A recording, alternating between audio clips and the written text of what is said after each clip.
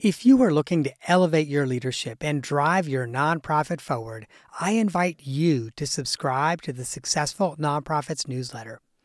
Every week, I curate exclusive, share-worthy content that sparks inspiration, innovation, and conversation. From the latest trends to timeless advice, the weekly email newsletter is your all-access pass to a treasure trove of resources. But receiving the newsletter is not just about staying informed. It's also about getting our best content first. Subscribers get first access to our newest downloadable templates designed to propel your leadership and amplify your impact. And that's not all, my friend. We are constantly working on new ways to support you and your mission. So as a subscriber, you'll get updates on our latest projects, opportunities to participate in surveys, and to say in the topics that we tackle next. You will essentially get me as a consultant, coach, and confidant in your inbox, ready to help you navigate the challenges of nonprofit leadership. So if you're an executive director, board chair, or a nonprofit leader who believes in making a difference, join me as a newsletter subscriber. Visit successfulnonprofits.com/newsletter to sign up today. And now, friend, let me take you to the episode you've downloaded. Welcome to the Successful Nonprofits Podcast. I'm your host, Dolph Goldenberg. Friends, do you ever feel like your marketing efforts are screaming, or even worse, whispering into the void?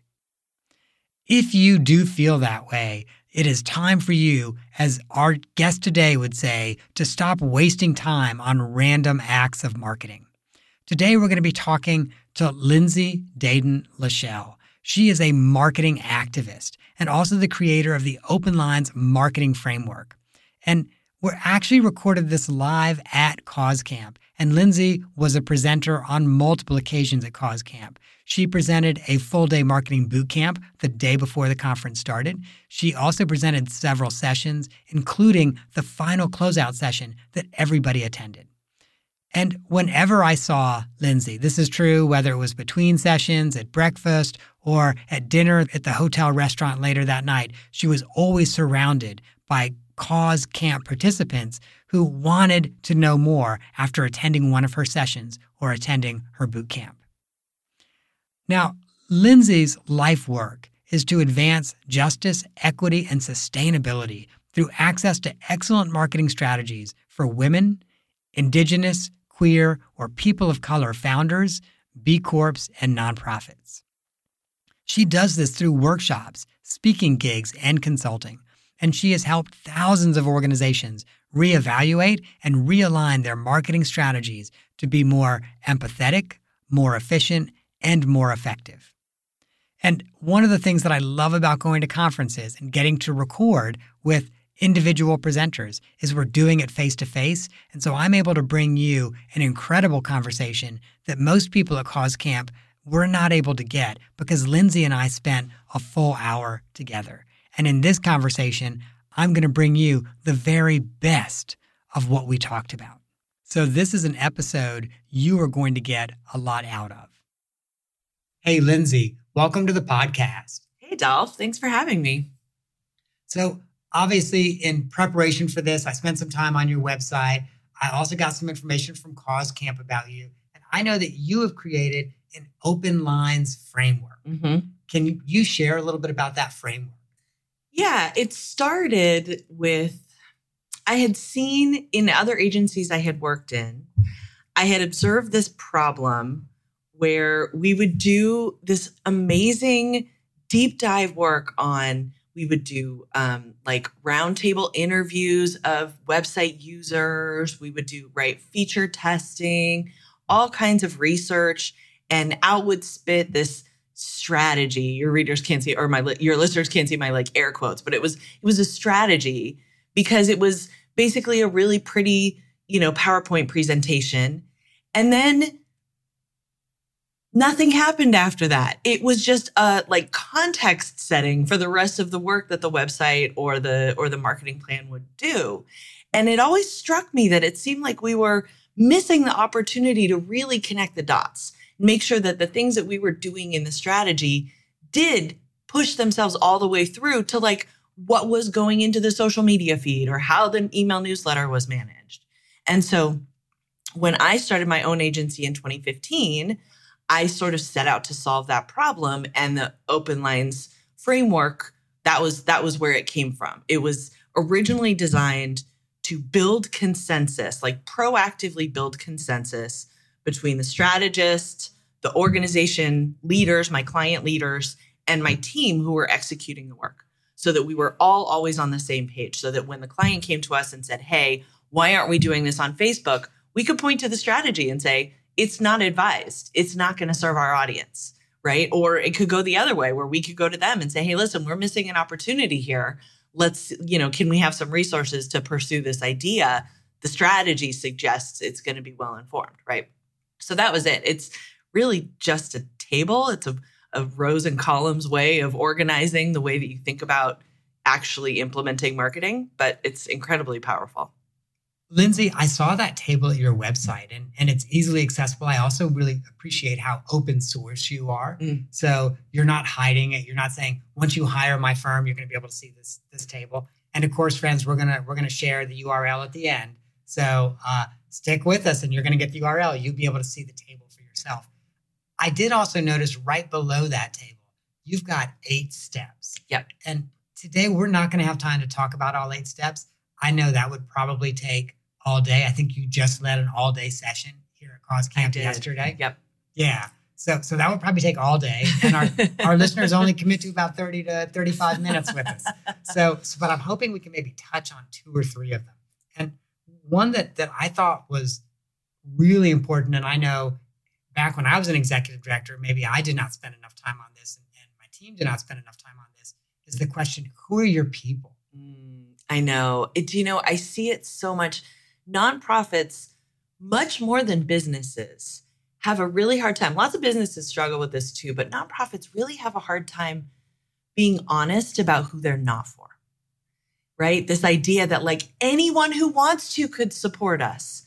We hear it all the time. And the truth is, yeah, probably, maybe, but does that mean that it's in your best interest? Does that mean that it is the most efficient way to increase your opportunity is by talking to everybody?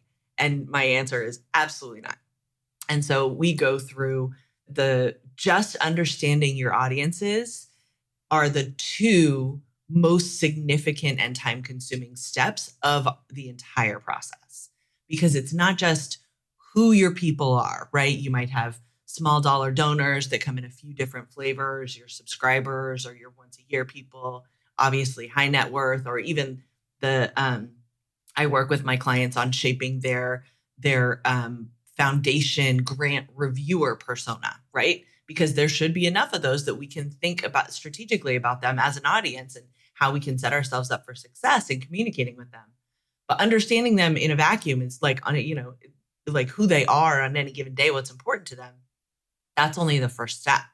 The second piece of that work that I think is even more important is understanding that they have different questions and concerns as they learn about your work, come to understand it more deeply, consider engaging with you, right? It's from a consumer standpoint, we call it the buyer's journey, but everybody goes on that journey. And, as I'm describing this, anybody who works in development knows there are questions that they get early in the process and questions they get right before that check is signed.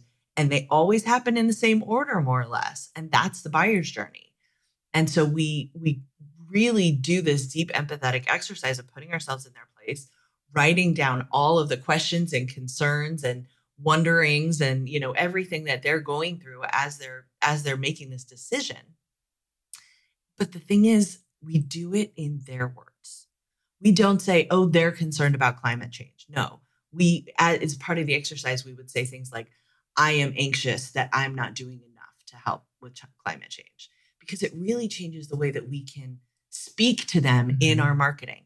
The language that we use changes when we can actually see their words and feel more deeply what they're going through. It's a really human process. Yeah. Which I really think gets back to that compassion and empathy that you talk a lot about. Like, let's let's talk to our donors, our volunteers, our supporters with compassion and empathy and not at them.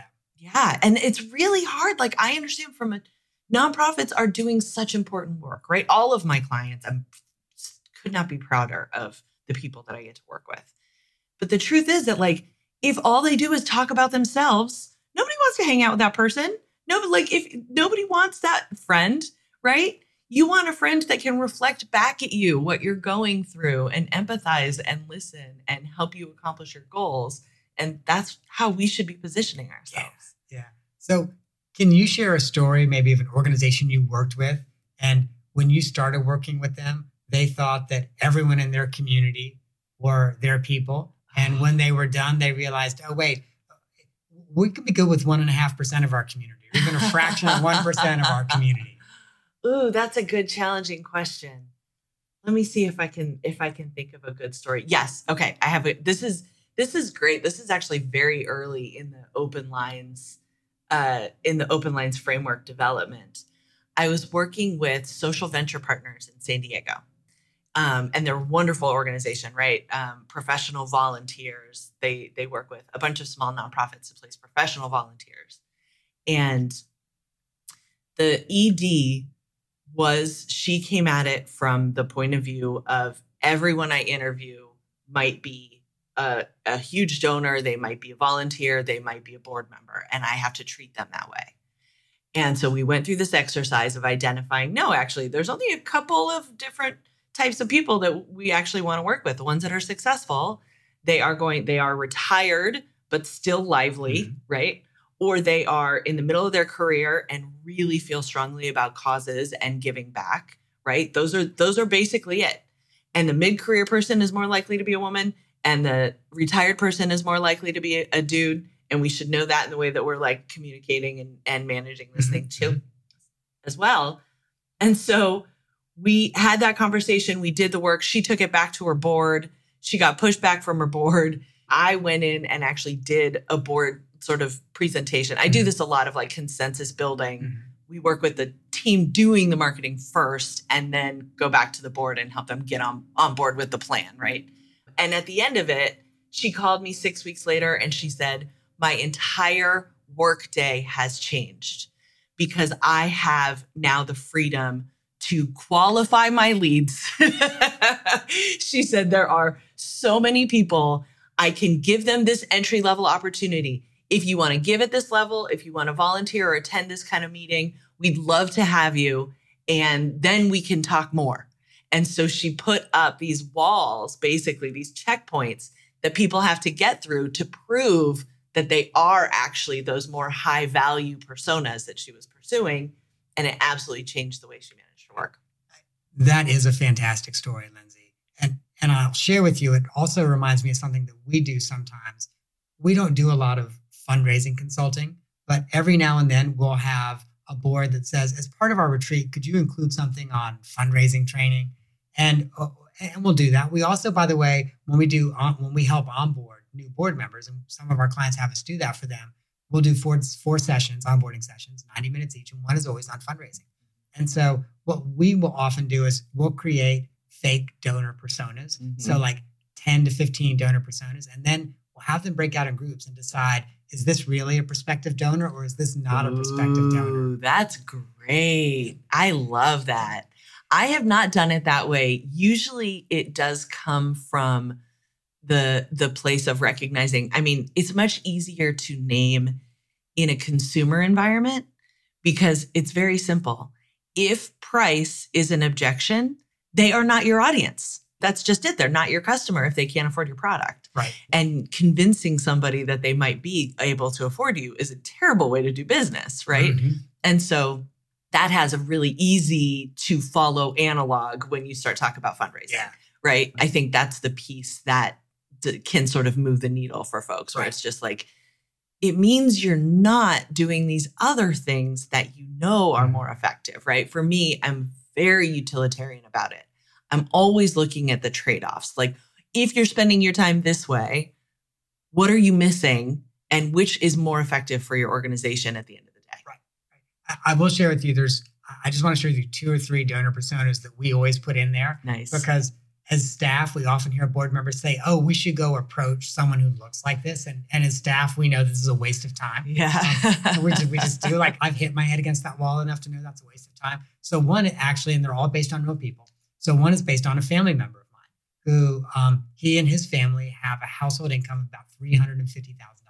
And the last time he made a gift to charity was in the year 2000, so 23 years ago.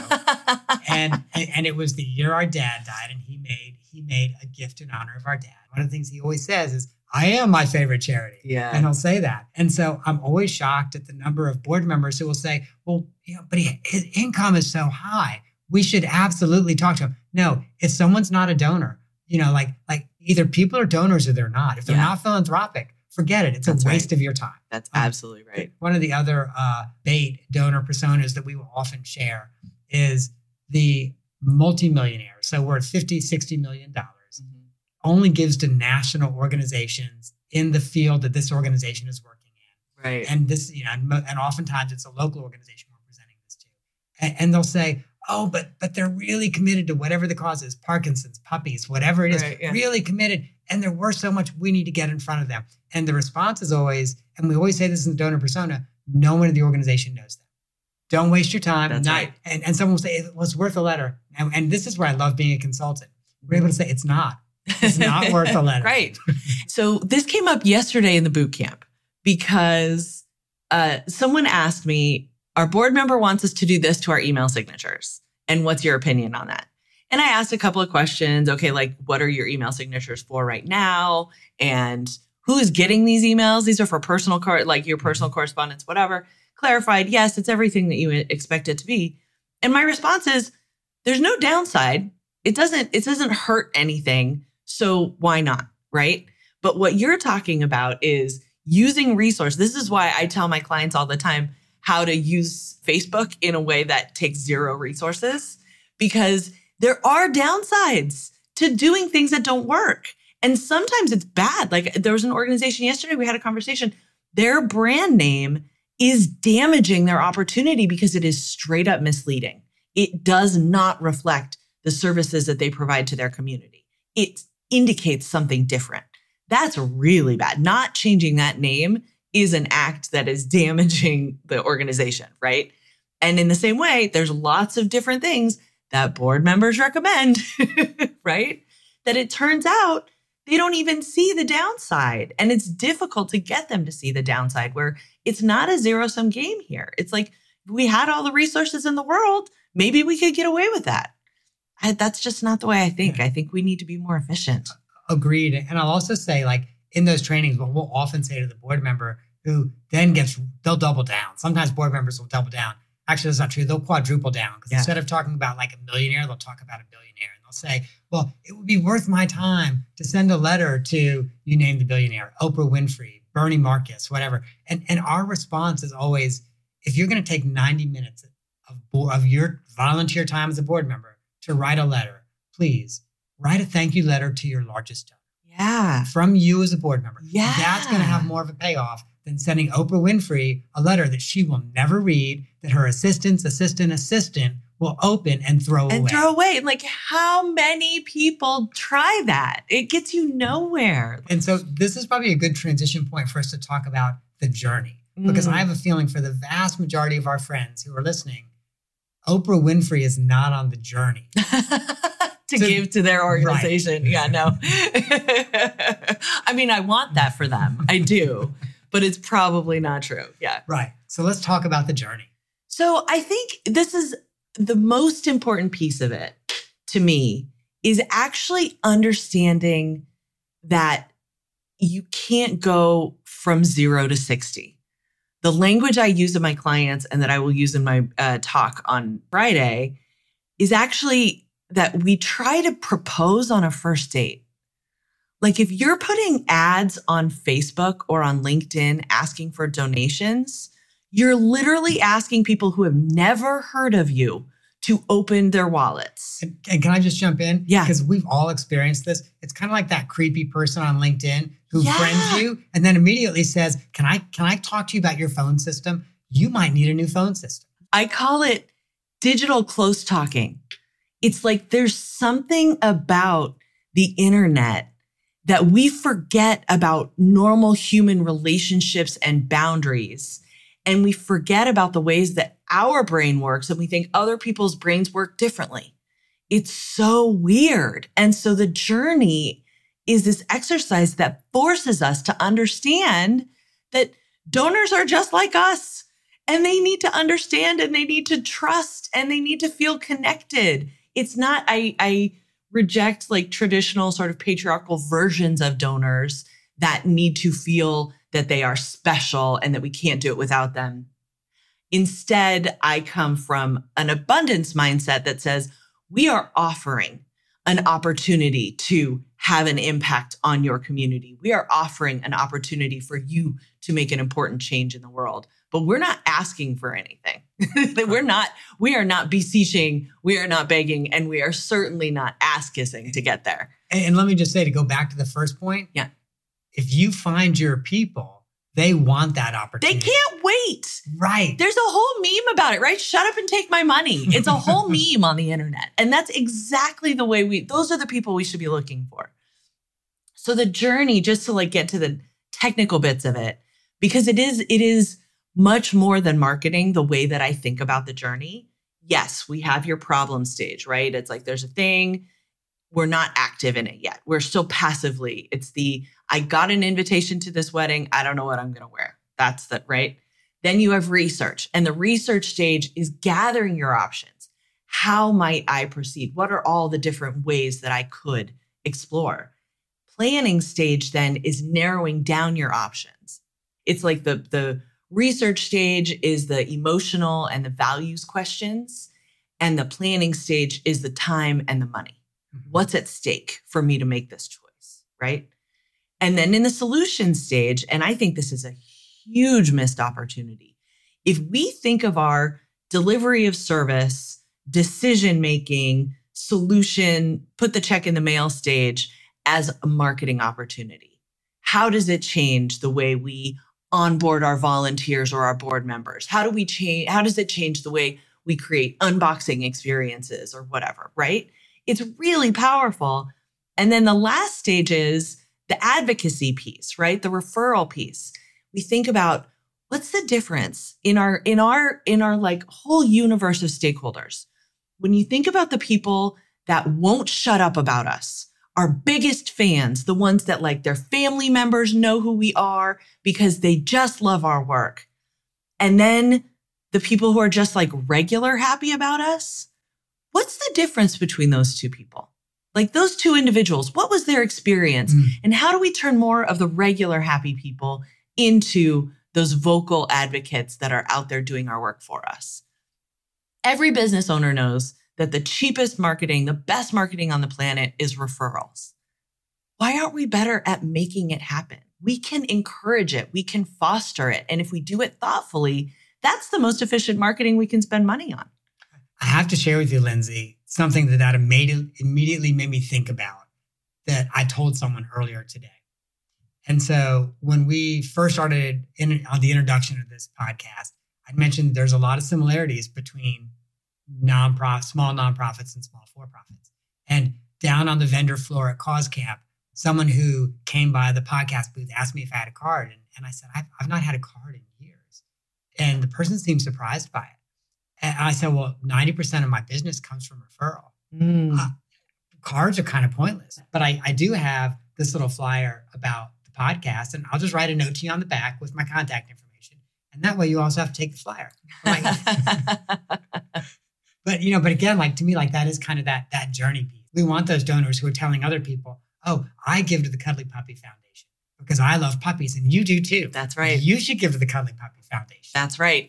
But it's more than that. It's because their work is special in this way. They have this absolutely fantastic thing. It's like, if we believe that the work we are doing is important and valuable, then it's an offer that we make and others see that and want to get on board, right? Yeah. We actually, it's funny, I just said Cuddly Puppy Foundation. We have a client that's a humane society. Cool. And whenever we start a strategic planning project, we always do a little bit of a mini fundraising evaluation. Mm-hmm. So we always make, on behalf of the firm, a small contribution. And it's not so much that we're making the contribution. We want to see what acknowledgement we get back, et cetera. So it's a little secret shopping. I absolutely do that. Yeah. It's a little secret shopping. But I'll share with you what I've been so impressed at with this organization is they actually have an acknowledgement series that's really a series of invitations to get more involved with the organization. That's excellent. So like I got 5 or 6 different invitations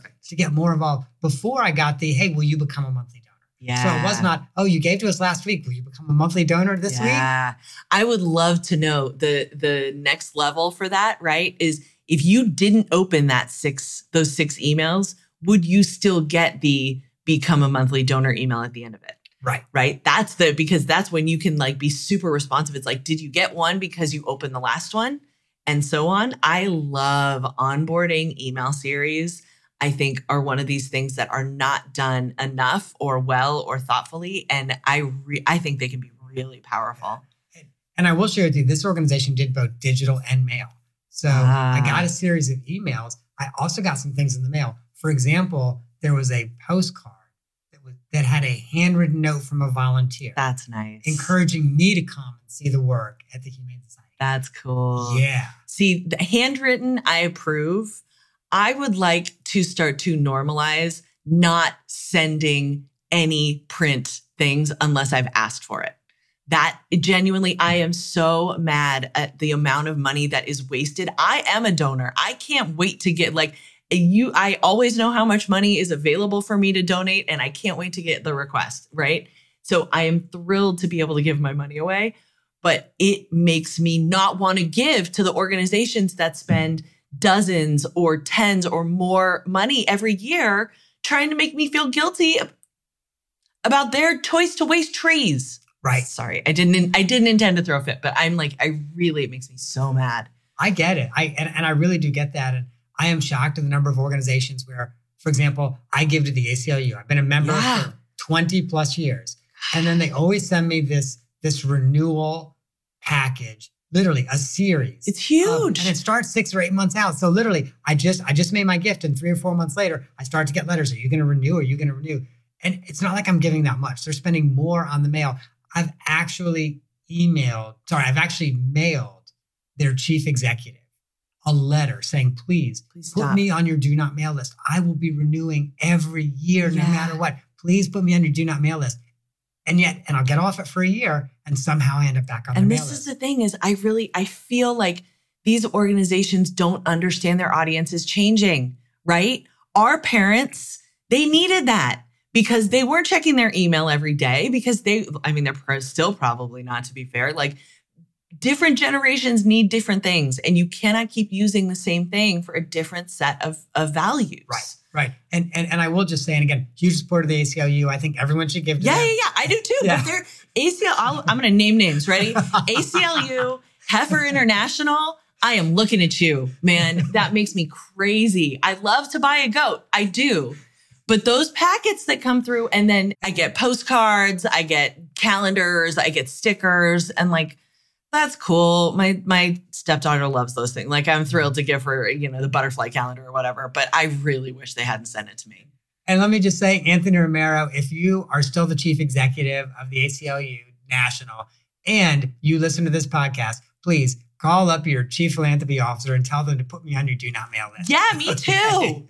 But so I know there was one more we were hoping to talk about before we're out of time. One of your 8 steps is to ask the question, where does our donors' journeys take them? Yeah. So I'll tell this one through a story because I use this story a lot in talks that I give and in the curriculum. If you've ever been to a Japanese garden, if you haven't, I highly recommend that you go. The thing that they do incredibly well is this balance between man-made, engineered, and natural and wild, right? It's really, really stunning the way these two elements sort of get to play together in that context. And one of the most notable ways that this plays out is in the walkways. So for most of the Japanese garden, there's these big, broad, flat paths, right? And they're flagstone or they're poured concrete or whatever. And the idea is literally that you can like walk around and keep your eyes up. You can take in the scenery and trees and the buildings and whatever. But there's these other moments, these stepping stones, and they're usually rough hewn. They're often different types of stone, so the texture under your feet is different. And they're usually going either up a hill or downhill or around a corner or something. This is literally a move on the architect's part to force you to keep your eyes on your feet. You look down so that you don't fall down, and you walk the path. And as a gift to you, because you followed that path, when you get to the end of it, there's another big, broad, flat landing pad. You step onto it, you lift your eyes, and there is a magnificent vista, some kind of view that was curated just to impact you at the end of that walk. It's called hide and reveal. That's the English translation of the Japanese word for this technique.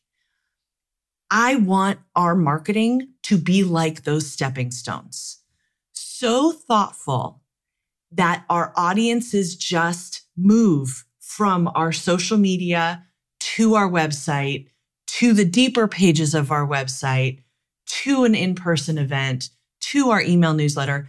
We can thoughtfully plan each step for them because we know if we answer their question at this step, they will move on to the next step. And if we think it through in that way, we can simplify our calls to action. We don't send an email newsletter that goes to 5 different audiences with 5 different calls to action. We send an email newsletter that goes to one audience that is super specific and has one next step in it. And so we simplify their journey for them because we know what they care about, because we're empathetically thinking about them as humans walking this path. And we're super patient. One step follows the next, and they're going to walk it in their own damn time, right? Like we know people are chaotic, crazy beings. They're not going to walk that path directly.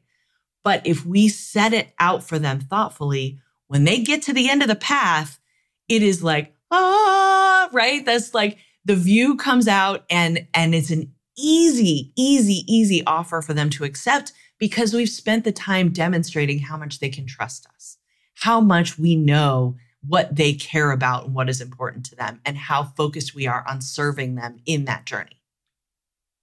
I've got a quick follow-up question. And friends, I know we're already like 30-something minutes in, but I think this follow-up question is really important. So I know you just described kind of creating that journey. Once you've created it, is it trial and error and then iterate, or how do you perfect that journey? That is a great question. Yes. So yesterday in a boot camp, I sort of described what I think of as 3 different phases of marketing maturity, right? Phase 1 is random acts of marketing. You are doing whatever you think you should be doing, or whatever your ED tells you to do, right? Or whatever works for, appears to be working for other organizations. That's random acts of marketing. Cool. At least you're not invisible. Then you mature into a strategic marketing plan. Something like what I've described, where it's well considered, you know who you're not for, you are thoughtfully using each channel to inform content on other channels, right? That's great. That's an important step. And then the third step is taking that strategy and consistently measuring it and optimizing it. And so that's where you can look really, once you have the framework in place, you could say, oh, the role of our social media is to engage our existing members, right? Or look for new members. Probably shouldn't be asked to do both, by the way. Those are 2 really different audiences with different needs. But you can say, like, our Facebook is designed to do this for this audience. Then it becomes really easy to measure whether or not it's doing that effectively, right? And so that's the point, is that all of the numbers should be going up a little bit together. And the first thing that needs your attention is when one of those numbers is out of sync with the others, right? When you can say, oh, it's this landing page that is not converting the way that we expect all of these other stepping stones to convert. And then you know where you should be troubleshooting. That's incredibly helpful. Thank you, Lindsay. And, in every episode, we pivot to the off the map question. And I know, and I did this, and our friends know too, who are listening, because they heard me say it in the introduction. So once upon a time, you were a school teacher. I'd love for you to share what you taught. And if you're okay with this, I'd like to try to guess what I think you taught, and then we'll see how wrong I am. Ooh, I love this game. Yeah, yes, absolutely. By the way, I will often do this when I meet people. Instead of asking what they do for a living, I'm like, can I guess maybe how you structure your weekdays? And sometimes I don't even guess they're working. Sometimes I'm right. Sometimes I'm wrong. Whoa. Yeah, it's fun to do, and people really get into it. That's so bold. I'd be terrified of offending somebody with my guess. I try not to say things that I think people would be offended by. So I'm never like, I bet you're the executioner for the state of Georgia. Right. Yeah. And I'm opposed to capital punishment. You know? Right. I never guess that. I know. I guess. I am applying my own values to that. That's fair. That's fair. Because I was trying to think like what someone might find offensive. And I was like, yeah, executioner. I certainly find that offensive. Well, certainly. But I can also be, but I could be like, oh, you're a corporate lawyer, right? So let's see. So I'm going to guess that you taught high school. And the way you said that, I think I'm already wrong. But I'm going to guess that you taught high school. And I'm going to go out on a limb. I think you taught some type of performing arts. Oh, wow. How wrong am I? You're really wrong. So I taught 4th and 5th grade. And I will say over and over again, if you're a parent or a teacher, you probably already know that like 4th and 5th graders are the best. They're actually the best. And I can prove it with science because their little brains have developed to the point that they have critical thinking skills. They can really start to evaluate things based on their own experience and understanding in a way that younger children simply cannot do. But they haven't started puberty yet. And it is a very special age for that reason. And I got very lucky because I was teaching in schools that had very serious needs. I taught in Oakland Unified in California, and then in West Contra Costa Unified, which is demographically the same, but doesn't have the brand recognition of Oakland. And it was an incredibly formative experience for me. I was teaching at the time that the Gulf War started. And so the piling on of coming to understand my white privilege, coming to understand what class privilege I had, those things in the context of where and who I was teaching formed a basis for, some of the work I'm still doing today. Not to mention the teaching part, which is essential to my work now. Wow, that is super cool. I'm actually happy to be wrong because I think it's super cool that you were a 4th and 5th grade teacher. It's the best. Lindsay, thank you so much for coming on the podcast. I always want to make sure that our friends know how they can get a hold of you. And I think there are many reasons why they're going to want to actually reach out to you. But so the first is your URL is open-lines.co. That's correct. And friends, while you are there, there's a few things I want you to do. There's a tab called resources. And so first of all, we've only talked about 3 of the steps. So in addition to seeing the entire framework, which is a chart, underneath that, you can see all 8 steps. So if you're like, oh, these 3 were helpful, what are the other 5? Make sure you go to open-lines.co. Additionally, you can click under resources on articles. And these are articles that Lindsay has written. They're phenomenal articles. Some are on marketing, some are on delegation, some are on how to use your time better. And some of the articles are on other really important topics like equity and inclusion. So make sure you also check out articles. Also at the website, Lindsay has a book that's about to come out. And Lindsay, I clicked on book and I know it's about to come out. Maybe I missed it. What's the title of the upcoming book? Oh, I have no idea. No, it's not. So about to come out is overstating the case. This is the first year of my life that I have said, I'm going to finish my book this year. So it is probably going to come out next year, but it's really my goal for the book is that it is a user manual for the framework. Because I am a marketing activist, I want this tool to be as widely available to as many people as possible. And so this will be the lowest price point opportunity to get the full series, the full benefit of the work. That's the plan.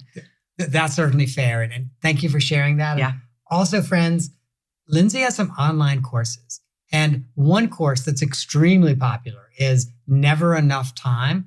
And she is making a special offer just for you because you listen to the podcast. So she will allow you to get that course at half price. Just use the code SNPCC.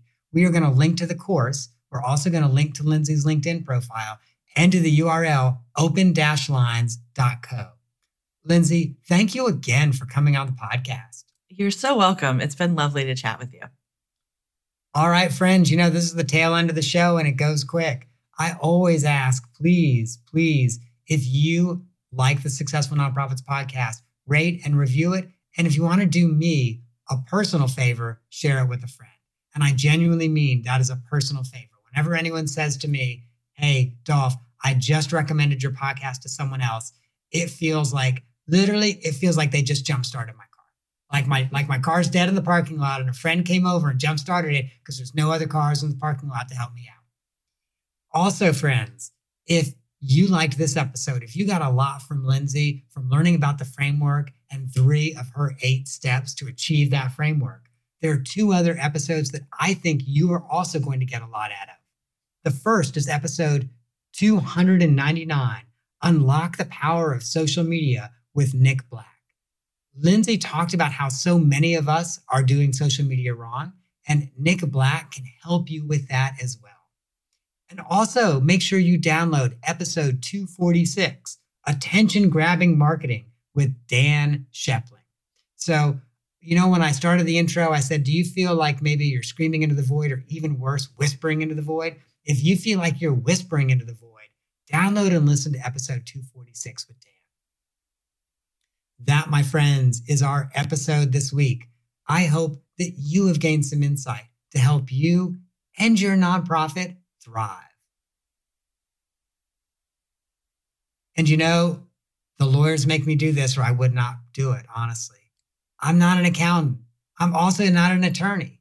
And do you know why I'm not an accountant or an attorney? Because I didn't go to school for that. And I didn't take an exam for that. This podcast is for informational purposes only. And it should not be relied on for legal, tax, or accounting advice. I don't even think we talked about it this time, but the attorneys still make me say it.